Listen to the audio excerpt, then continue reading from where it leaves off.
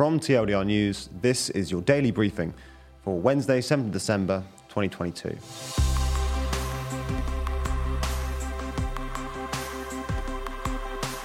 Now, before we get into things, obviously, I am not your usual host, Ben. I am Zach, TLDR's editor-in-chief. I don't usually do daily briefing stuff, but Ben is currently away in Germany filming a very exciting new video.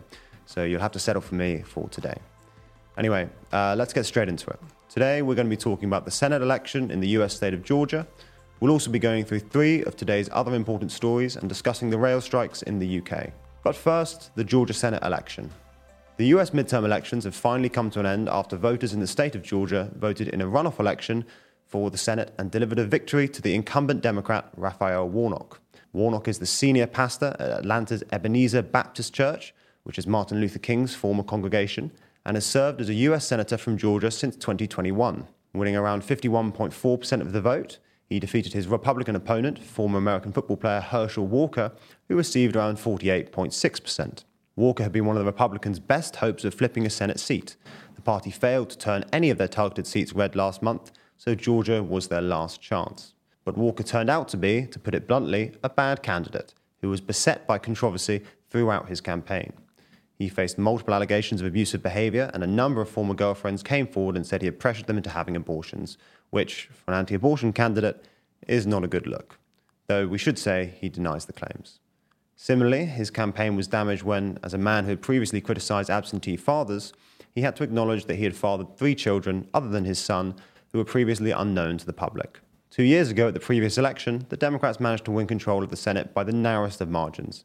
They won both of the Senate runoffs that were held in Georgia, securing them a 50-50 split in the Senate, which, thanks to the tie-breaking vote wielded by Vice President Kamala Harris, gave them control of the chamber. Within a week or so of the midterm elections last month, it was already known that Democrats maintained control of the Senate by securing at least 50 seats. Having flipped the open Senate seat in Pennsylvania from red to blue, the runoff election in Georgia provided the Democrats an opportunity to clinch a 51st seat. So, a Democratic Senate was guaranteed regardless of yesterday's result in Georgia. But the stakes were still high. Their outright majority, with 51 of 100 seats, means the Democrats don't have to continue to rely on the vice president's tie-breaking vote. It also provides other benefits to President Biden and the Democrats, who will now have majorities on Senate committees rather than working through the power-sharing agreement necessitated by an evenly split chamber. That just means things like President Biden's judicial nominees and the Democrats' legislative agenda can be advanced more easily. The result is also a bad omen for former President Donald Trump and the wider Republican Party. For the party as a whole, it shows that the Democrats' victory in Georgia 2 years ago was not an anomaly, and the state has gone from being reliably Republican to being a swing state. As for Trump, he's already having a bad week after his Trump organization was found guilty of tax fraud in New York. To add to that, Herschel Walker was his hand-picked candidate in Georgia, so his loss will add to growing Republican skepticism about Trump's 2024 presidential campaign. Okay, so that's the biggest story of the day. There's a lot more going on around the world, so here's a rundown of 3 other stories. Argentina's vice president, Cristina Fernández de Kirchner, has been sentenced to 6 years in jail and handed a lifelong ban from public office after being convicted of corruption in a highly charged case which has split the country. Prosecutors said she led a kickback scheme during her tenure as First Lady from 2003 to 2007 and then as President from 2007 to 2015, which saw her push valuable public work contracts towards a family friend. Prosecutors described it as probably the biggest corruption operation the country has known. Fernández de Kirchner's ideology can generally be described as left-wing populism, and she continues to be a dominating figure in Argentinian politics, having served as a senator, First Lady, then President, and now Vice President. She has loyal supporters but also vehement opponents who have both held demonstrations and at times clashed with each other during the trial.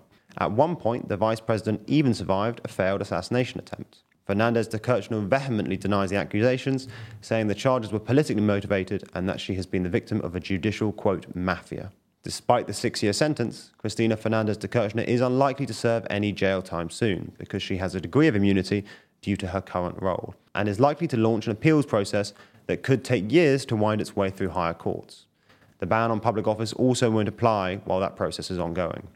There's more on the way, but be sure to subscribe and ring the bell to make the daily briefing part of your daily routine, or just search for us on your podcast app to listen along.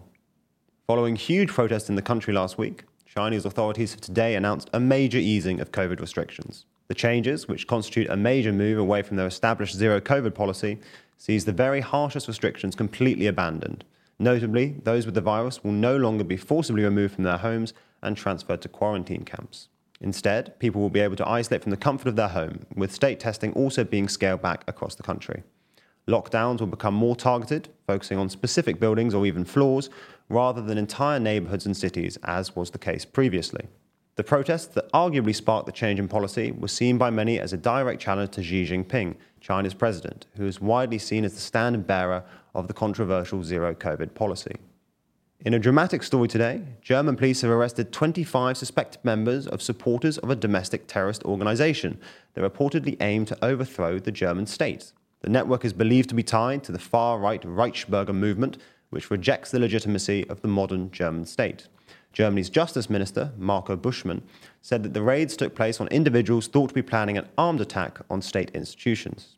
The nationwide police operation reportedly covered 130 properties belonging to 52 suspects across 11 German states.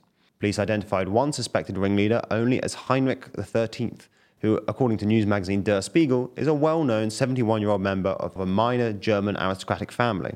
Other suspects in the case include a serving soldier in Germany's Special Forces Command. In the final story today, we're going to run through an uplifting story about Dolly Parton's free book program. Music legend and philanthropist Dolly Parton founded the Imagination Library, which is an internationally operating program that sees children between the ages of 0 and 5 receive free books each month. It has been revealed this week that more than half of all young children in the state of Ohio, which is part of the scheme, have been signed up to the program. That is a huge 360,000 children in total. That's all we have time for on YouTube, but if you want to see our discussion of the UK train strikes... Okay, so we're on a train. Did I say this already? We're on a train to London Stansted, the airport. We're going out to record some TLDR business content. We're flying over to Germany. And we wanted... Well, one, we didn't have time to record this in the office because we had to leave. But more importantly, we wanted to talk about train strikes. Yes. And we thought, why not do it on the train? Yeah. Which is where we are right now. While they're not striking. While they're not striking. Then watch the extended, ad-free edition of the Daily Briefing over on Nebula. Nebula subscribers not only get everything you've already watched ad-free, but also an extended edition of the show every single day, available to watch on Nebula or stream on your podcast app of choice. So, if you want to support the channel and get a more extensive briefing every day, you'll want to sign up. And there's good news. Our friends at CuriosityStream, the streaming service which offers some of the world's best documentaries, is offering a deal whereby you can get both platforms, CuriosityStream and Nebula, for less than $15 a year. That's all of the documentaries you can want on CuriosityStream and then more TLDR on Nebula, including the extended daily briefing. Other full exclusive TLDR videos, and it's always ad-free. Click the link below to get both services for less than $15 a year and support the channel. Thank you.